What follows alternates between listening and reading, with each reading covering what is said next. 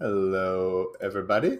Today you have Jake and Seth, and it is June 9th slash 10th ish when this airs. And we're going to discuss just some recent news topics. Hey, Seth, how you doing, my man? Good, good. Always good. Always happy to be here talking with you. I missed you. I missed you, buddy. It's great to have you back. Yeah, it's great to be back. So, talking about beautiful relationships, I think the perfect news topic to talk about is Amber Heard and Johnny Depp and that case. Lovely relationship between the two, apparently. Yeah, high profile case. Everyone I know was talking about this. Everyone at my work was talking about it. My wife was aware of it. Seems like there's a lot of, it piqued the public interest for one reason or another. It does, yeah. I guess I'm not surprised this is the one that broke through, but that was one. That's the reason I was surprised about how many people were reaching out to me. I'm sure similar with you, knowing I like movies, was a movie fan, like about this, and I actually didn't really pay that much attention to it, but caught up on a lot of the outcome. So the net being that Johnny Depp sued for libel in a previous case against Amber Heard because she sued him for being like abusive, and this was consider this the third fight, the second rematch, the third fight in the boxing duel. Actually, I apologize. That's a terrible analogy given the allegations here. Really, sorry, I did not mean that. Consider this the rubber match though of the legal cases. Ultimately, and my understanding was that Depp was awarded $15 million in damages. Heard was awarded $2 million in damages.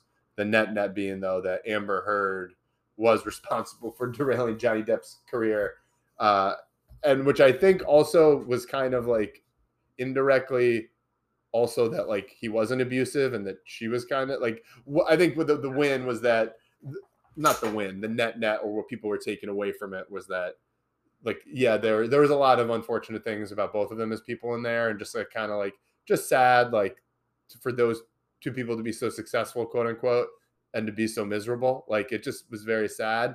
But net being that she's the crazy one. Like it's not you, it's me thing. It's when she says that, it's right, it's her. My major takeaway, both of them seem like pretty not great people overall. I think Depp had kind of a public persona for a while, and this kind of like shattered it a little bit to a degree. But I also think Amber Heard seemed pretty manipulative of the way she went about this entire thing from the beginning onwards. And I think she did misrepresent who Depp was to a degree. I still believe that Depp has been a drug abuser. Probably got a little too physical times, but I also think Heard did some pretty nasty stuff. The thing that got the most attention, I think, was that she shit in the bed. That was the thing my brother kept harping on, and he felt like the case hinged on the shitting in the bed thing. And so that is the sign. Like that's a pretty, like, even if it's like a prank that someone does in like high school, like that's a cry for something. There's something wrong if you're taking a dump. Like, and yeah, what's it like the upper deckers and stuff. I've seen it, but like, no, you're not in a good headspace if you're doing that. And it's that, like, also some of the things she said, like they said terrible things to each other, and he said terrible things too. But like some of the things, and again, I didn't hear the full case, but like just mean. Like they're both so mean and nasty to each other. But just like, not here to be the relationship police or their judge them, but it broke through, and I just thought it was interesting. I mean, what was interesting for me was that Amber Heard, like for the fact that, I mean, I'm sorry, anyone who saw that movie, Aquaman realizes that she's probably not the greatest actress in the world. Not that she's not a good actress, but she wasn't great in that. Like that it came out that she almost lost her job, that Jason Momoa stepped in to keep her, like for the sequel. But like the takeaway for me is, I think this sucks for both of them. One, for better or worse, I think Johnny Depp will rebound. Mel Gibson is still making movies, and what he did was far worse than anything here, I think. Seems to have come out of it with more public support than Heard. And obviously, like, I think overall he just had more fans, if you think about it that way. And so it doesn't surprise me that there was a lot of people kind of ready to be like, he's okay, like he's back. And I think he's due for a bounce back movie. I know he's been cast cast in like the Beetlejuice sequel, I think, with Tim Burton. Yeah. So that's going back to a director he's familiar with, and it sounds like he can do something with it. But it does seem like it will not surprise me if he has a run of a couple movies coming up here. He'll have a chance. He'll be in a Marvel movie at some point or DC movie. He's going to have a chance, or he's going to be on a premium show on like True Detective 6. He's going to have his chance to bounce back. Amber Heard, I'm not judging her as a person either. She's like, I hope she can make a career too. I don't want her to go in debt. Like, sadly, like, I think she's going to have a harder time coming off of this because I just don't know. Like, she's hot, she's beautiful, but that's like not. She hasn't made a ton of great decisions. Like, I think people know Heard as a very pretty person. I don't think she really broke through as an actress, whereas I do think Johnny Depp has a long history of just being a very talented actor. Whatever period you want to look at for Depp, there's like good work that he's done that goes beyond his looks, which are also, he's a very handsome man, I won't lie, but he's a very talented actor, has been for a long time, several movies I can point to, and I just think his talent level is a little bit different. And I mean, on that level, like, it is kind of sad to not see somebody that talented not work for a while.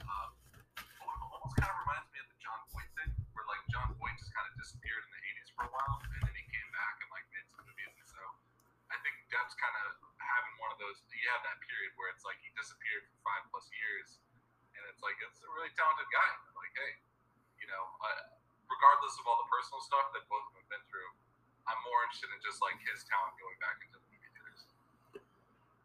Me too. And I don't think that makes us sexist, Seth. Although I know you wanted to call me sexist. I can see it on your face. You thought you got me. You thought you got me. If Amber Heard comes out and makes some amazing piece of work and wins an Oscar, hats off to her. I hope that's her response to the whole thing. I think it's more likely she's going to end up in like the Hulu docu-series complaining about her case or something for a while. But I hope she just kind of moves on and goes back to goes back to working, because I think this whole thing is like, I've had enough of it. On NBA Finals, quickly. Celtics Warriors. Celtics up 2-1. What are your thoughts? It's been an interesting series. I've caught all 3 games. That first game, I thought the Warriors were going to walk away with. The Celtics had a huge comeback. Second game, Warriors kind of really, stood up for themselves, I thought. Draymond had a big game, real physical game. And then that game 3, Boston just played a lot better. And like the physicality of Boston is starting to come out now. And that usually happens the deeper you get in the series, is that the taller, stronger team can start to impose their will. And, the Warriors are this team where it's like they've always been a perimeter team. They've always been a jump shooting team. And so it's interesting to me that, especially that last game, I just felt like they couldn't get a rebound. They were having difficulty defending the rim on all the Celtics drives. And so, it kind of feels like each game, it goes back and forth. And so it wouldn't surprise me if it goes 6 or 7 games. When the series started, I was predicting Warriors in 6, but right now, I kind of feel like Celtics in 7, maybe, just kind of based on what I've seen so far. But never count out a championship team, especially with as much firepower as the Warriors. But I think they need to figure out a little bit more defending the rim and how to rebound against this team right now, because they're having a lot of trouble with that. I haven't watched much of the series, so I'm not going to speculate. So thank you for that. But the one thing I did have a question though. I'm listening again, not watching, but from what I've heard and read, it seems like I knew the Celtics were physical, and I knew that was a threat. But when the Warriors were winning back in that run, I knew they could shoot. I knew they had finesse. I knew they had speed, but they had some physicality too, right? Like, couldn't they also? I knew they were famous for that death lineup, but like Andre Iguodala and Draymond and like Clay when he was healthy, they could all like kind of bring it defensively, right? Yeah, and I think that's kind of. Draymond's having a tough series. He's only had 1 good game. Iguodala's come off the bench. I think he's only played like 5 or 6 minutes the whole series, and so Iggy's kind of not one of their primary guys anymore. And that's where they're hurting. It's like they need somebody more. They have this guy Looney, who's kind of their best big man. And Gary Payton II, or Gary Payton Jr. is what I call him. But GP2? He's got some toughness to him.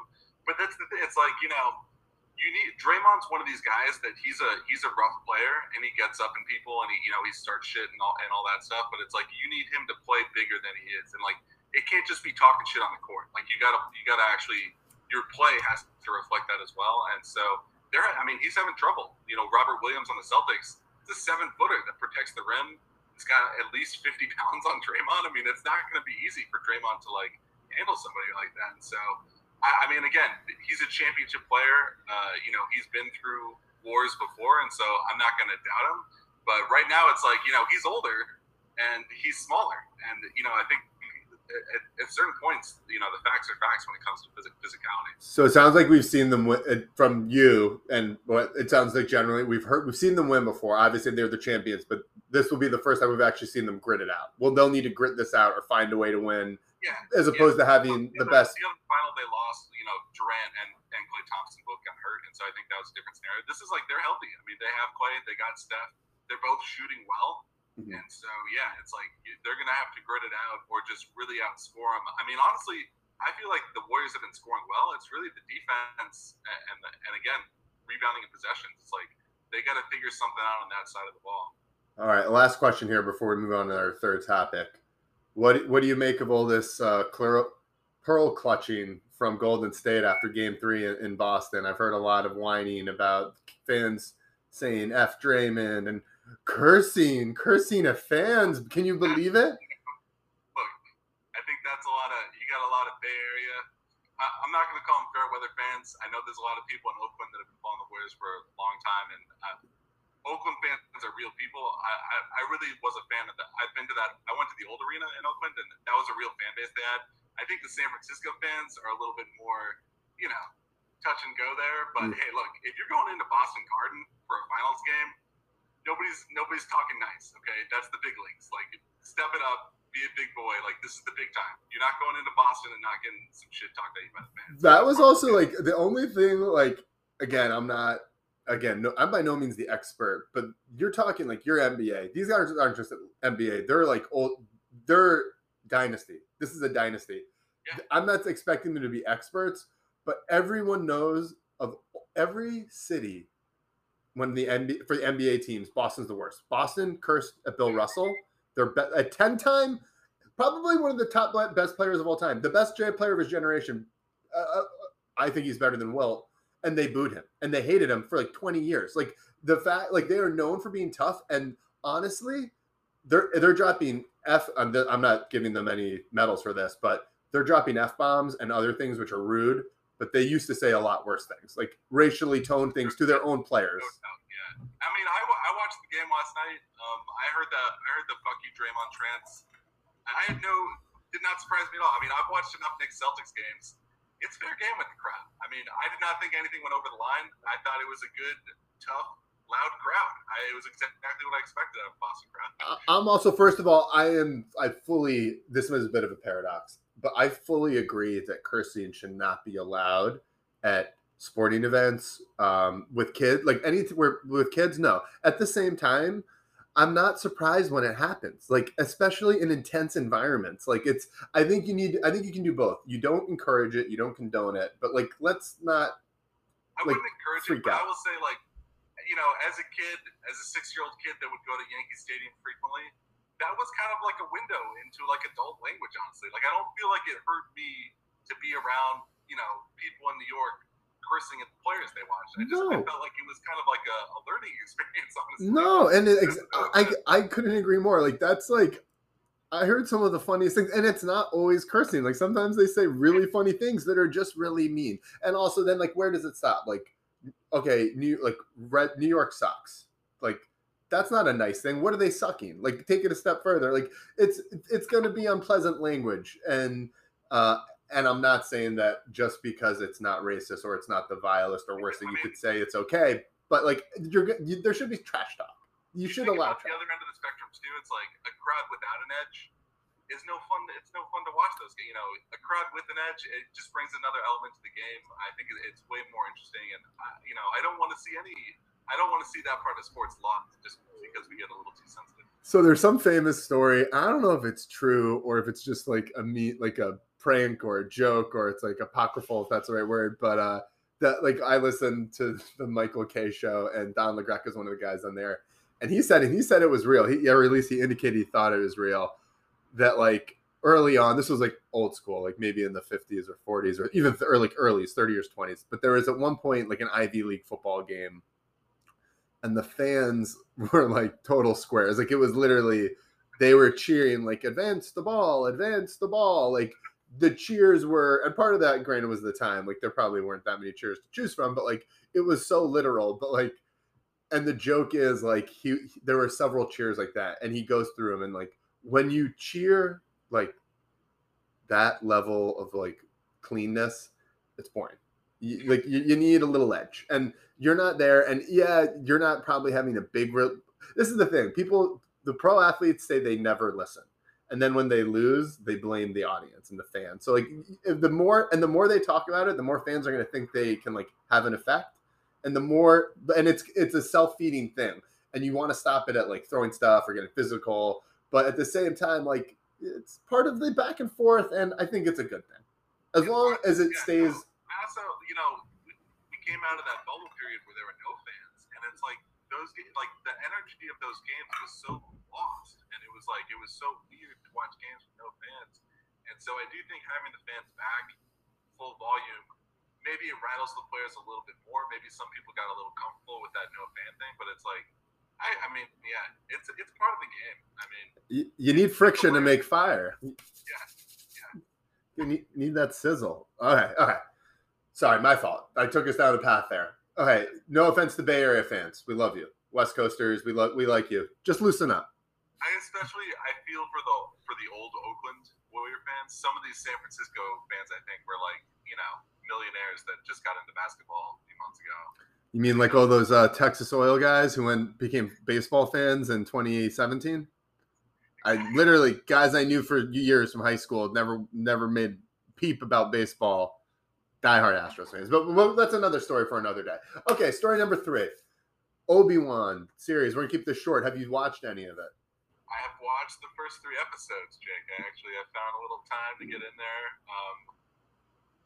Okay, one of the first things I'll say, I was very happy they did a catch-up on the first episode where they just did a montage of the 3 prequels, because I was like, this is way more enjoyable than watching the 3 prequels. Wasn't that okay? First of all, couldn't agree more. And I felt like we talked about this, or maybe not, but like the broad strokes of the first trilogy were great. Like this pitch or strategy, like the outline pitch or like top line, like 2 to 3 work was great.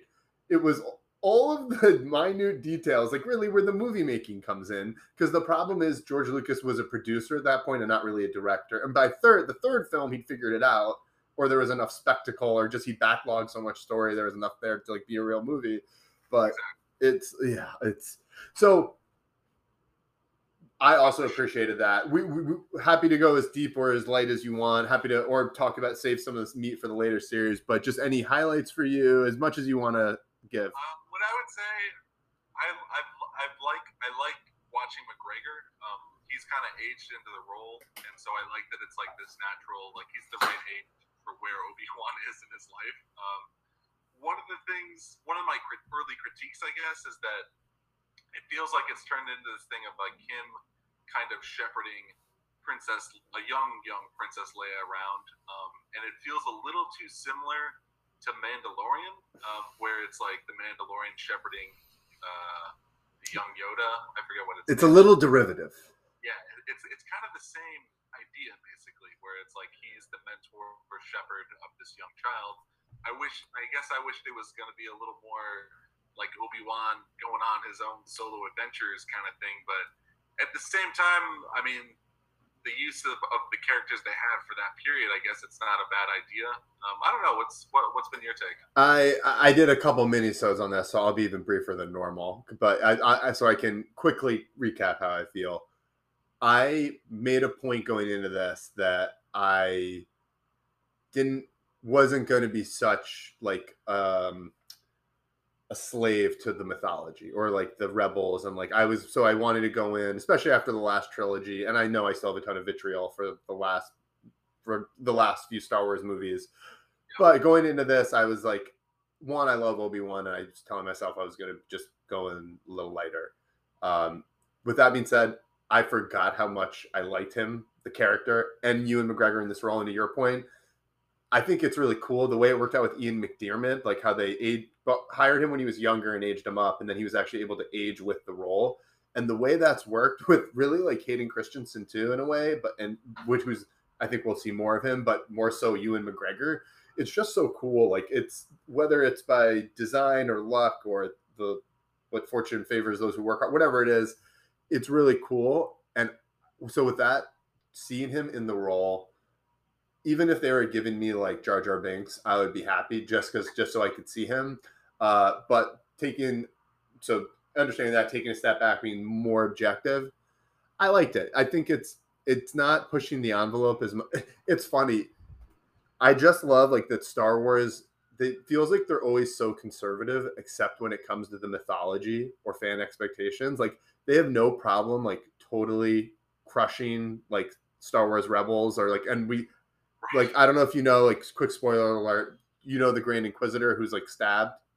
Yes, yeah. He's a major character in Star Wars Rebels, like the character. And this is supposed to be a bigger character in the series, so I was surprised at that moment. Me too. And so I won't go I talk about it on the podcast, but like, it's so funny, like, instead of making like something like a little bolder or a little more adult, like taking that step, like, no, we don't want to upset the fans, but they'll do this other stuff which they should know by now pisses the fans off. Like, they still haven't learned their lesson from Last Jedi, or like, just like, it's, and again, the lesson isn't to be a slave to fans, but my biggest takeaway from watching Obi-Wan is I think it's great.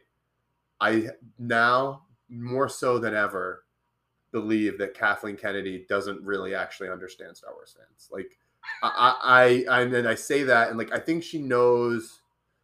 I look at her as Roger Goodell. I think she's like a smart business person. She's smart. She's a good business person, but she was handed a money-making machine, and like, honestly, she's doing great, but like, she is just moving the numbers on the margin a little bit, because you could have put a monkey as the head of the NFL and they would still be making billions of dollars a year. Kathleen Kennedy, you could literally put the Jar Jar Binks cutout poster as the head of Star Wars, have any movie come out, and as long as the budget's under $100 million, it's going to make like 3x, 4x its budget. So the idea that like she's a genius is gone. And I'm saying that without any malice. And the reason I say that too is just talking about the killing of Grand Inquisitor. You have Dave Filoni, who has worked so hard for The Mandalorian to bring in elements of the mythology from Rebels, which is tied to Clone Wars. You add those together, that's 10 years of TV shows and stories that they've told on Clone Wars that they're making real in Mandalorian. And then you kill a character in the first episode of your live action series that totally blows apart, that the first one without Filoni in it, that totally stomps on that mythology, that carefully crafted mythology. It just like, it really boggles my mind.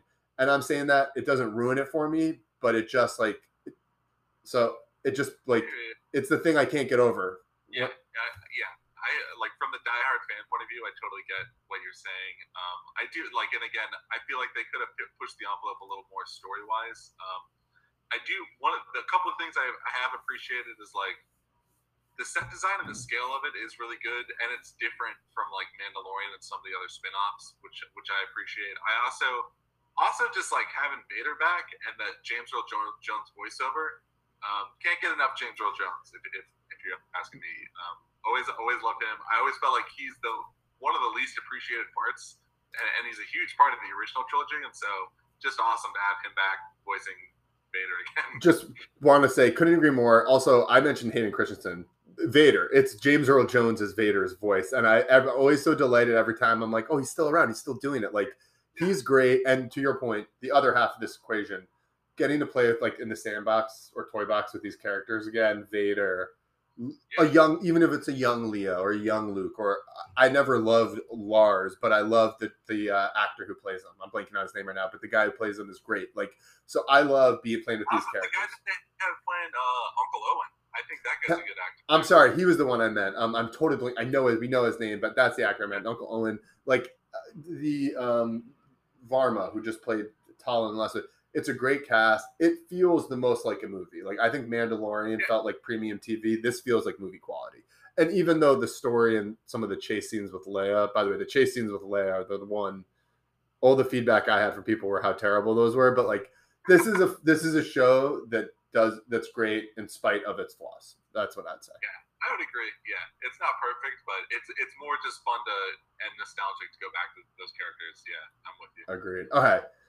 Next topic, if you're cool with that. We're cool. All right. Yeah. I'll be brief. You might not watch it, so it might not mean anything. So we can be quick. But Netflix Stranger Things came out Memorial Day weekend, set a huge record for English language shows with 286 million hours of view, which is either the first week or first 3 days. But it was basically the biggest release by like nearly 2x the second biggest, which was Bridgerton. Before I go any further, do you watch the show? So I've watched most of the first season. I think I watched it a few years ago, but I have not, for whatever reason, I haven't gone down the Stranger Things pathway or whatever. My wife hasn't really watched it. We have watched Bridgerton. She's very into that, but you would think, I mean, I am a big like 80s fan and I love those like movies, and like I understood a lot of the references that show was bringing up when I was watching the first season. But for whatever reason, it didn't become a primary thing for me. But I did notice it was doing huge numbers. It was. I'm a fan. As you know, I'm like a super nerd in a lot of things. This is one of the shows I just like. Like I like Stranger Things, but like I basically binge a season and then don't think about it until the next season comes out. I really like this season. I won't go through it. We won't. I won't bore anyone with the details. I'll just say it's good for fans who liked it.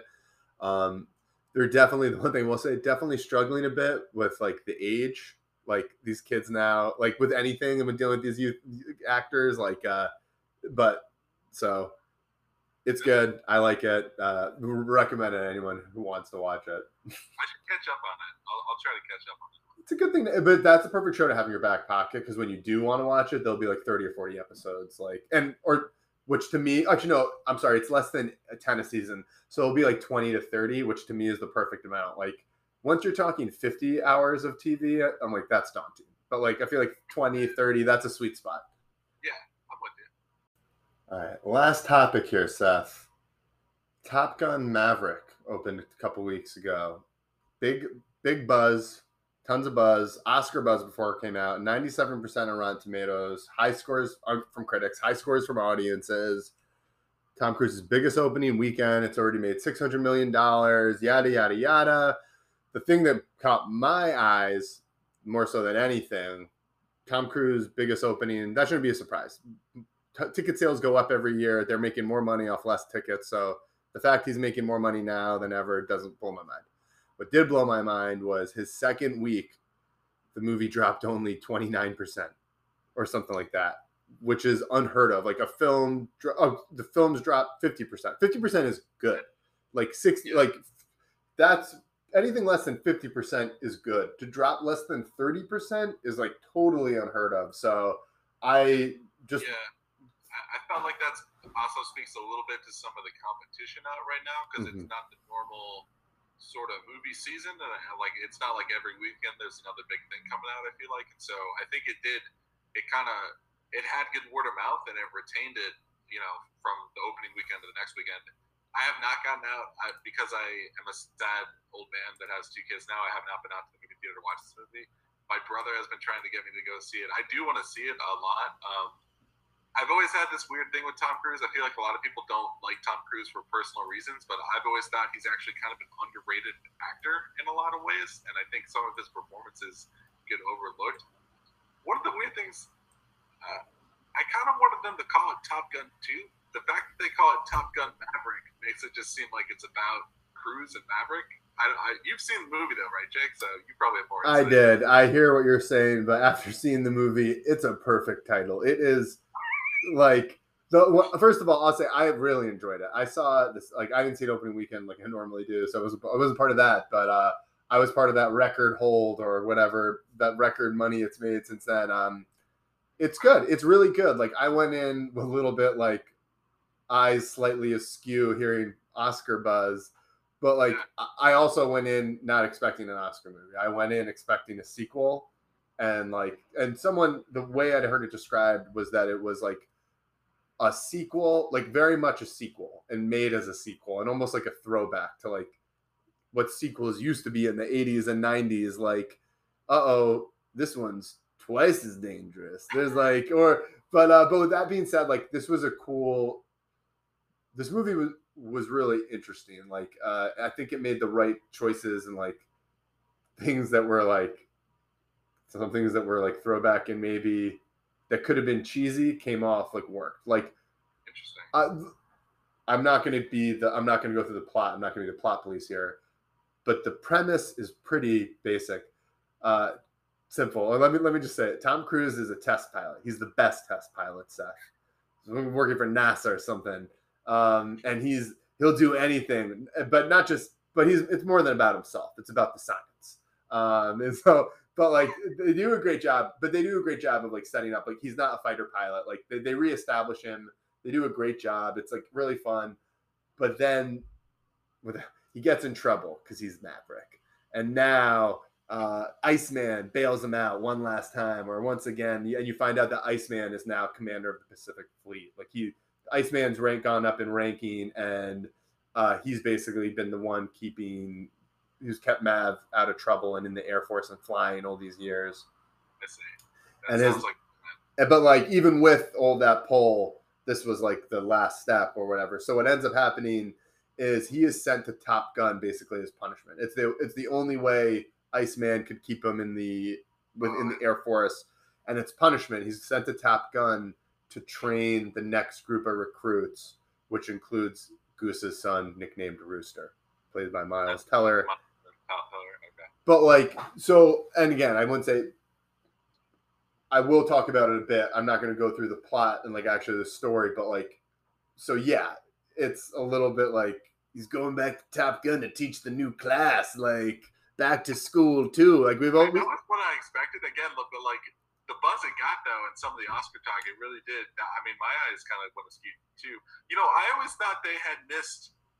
Back when Tony Scott was alive, I know that there was an opportunity in the late '80s, early '90s to do like a real sequel with like a lot of the returning cast, and so I'm not sure. I feel like Tony Scott and Cruise diverged after Days of Thunder when Cruise got more into Scientology and stuff. I don't know if that's coincidence, but I always kind of wondered what Tony Scott, I wonder what Tony Scott would think of this movie now.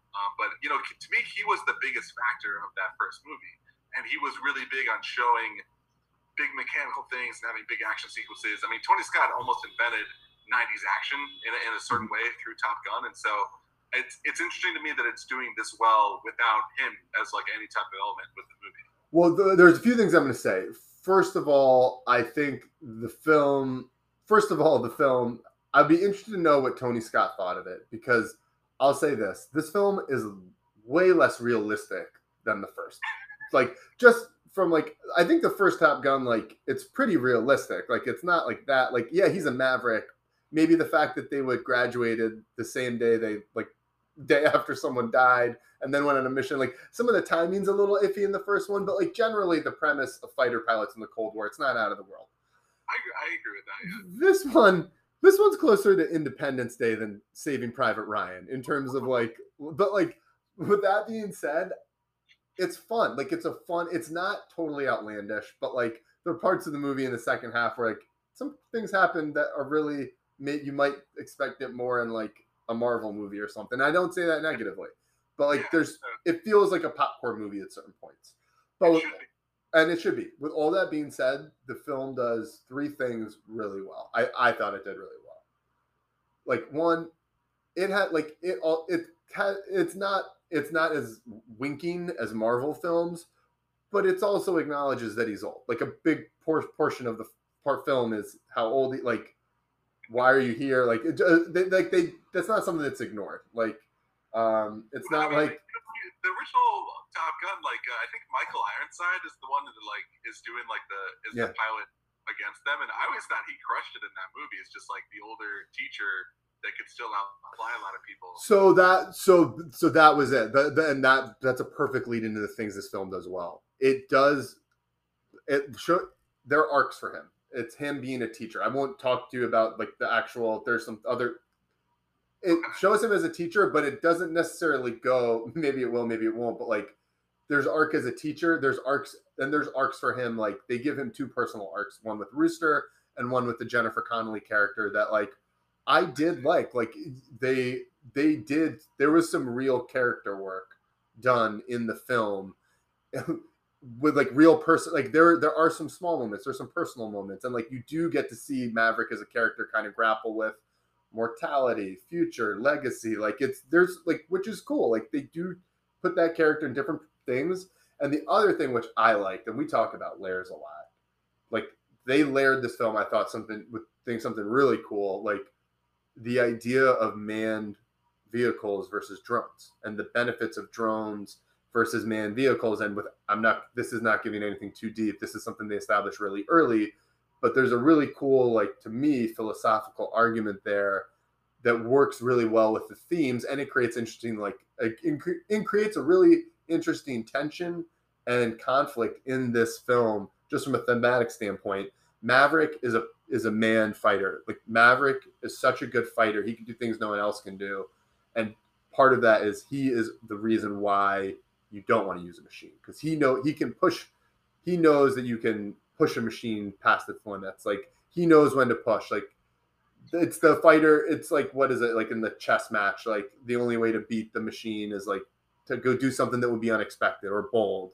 And so like the idea is like you need Maverick. You need pilots like Maverick for the things they can do.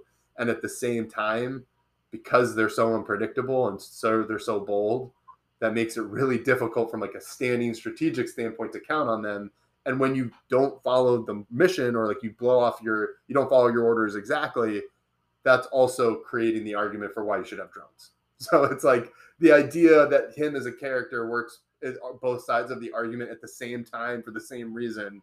And part of that, just as like I'm not a war expert, but I'm interested in military history, the idea of drone warfare, it's something everyone should be thinking about, because if not, it could change warfare for the worse, especially if a country doesn't need to send their own soldiers into battle anymore and they can just send drones to like start conflicts. Like it's not good.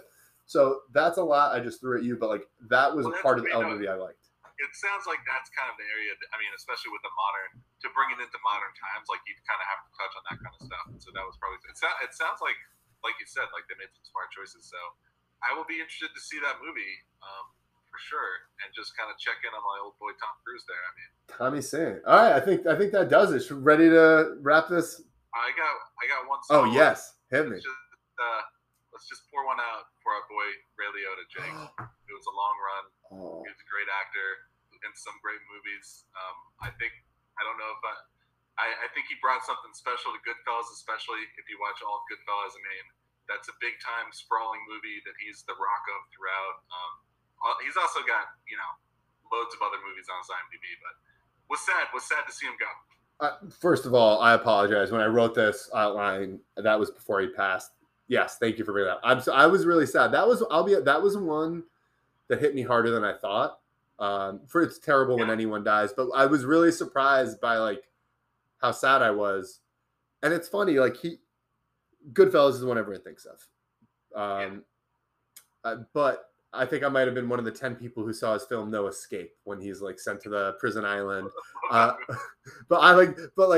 for guys like us, like, we know he's been in a lot, and like I always liked him. And like, yes, everyone thinks of Goodfellas. One of the movies I think of is Blow. Like I think he's great in Blow, and I liked him. Copland, like he's great. Like he's great, and like I liked him when he wasn't the villain, because he has that look. Like it's almost like Danny Trejo. Like there's something about them that's so. This might sound, I don't know. This might sound creepy. Hopefully it doesn't. Like raw, or they're not. I don't want to say they look like bad guys, because it's not that, but like they look almost like fearsome. And like when they play the good guy, it's like it's such a pleasant surprise for me. So I'm like, I think one of the reasons that the Goodfellas role is kind of the iconic one for him is because it really shows he's got this really fun charisma about him. Like it's kind of fun to hang out with him, but then he also does really have that raw rage side that can come out as well. And it's like that's really the perfect movie that kind of displays his full repertoire, kind of. And so, I mean, again, he was a talented actor. There was something about him that was a little bit different. I'm not, I don't even know that he has a comparable. I would say is like this guy kind of reminds me of Ray Liotta. Like he was kind of one of a kind in a way. And so, yeah, big loss for Hollywood there. I think that's a perfect way to describe. Like he is incomparable. Like that's kind of like he could fill roles and he could bring things to roles that like other people just. Do you know? This is not a comp because they're incomparable. But he reminds me almost of Walken in that I'm not saying they're similar, other than the sense that like they're both. There's something about them. This again, I'm gonna reveal how waspy I am.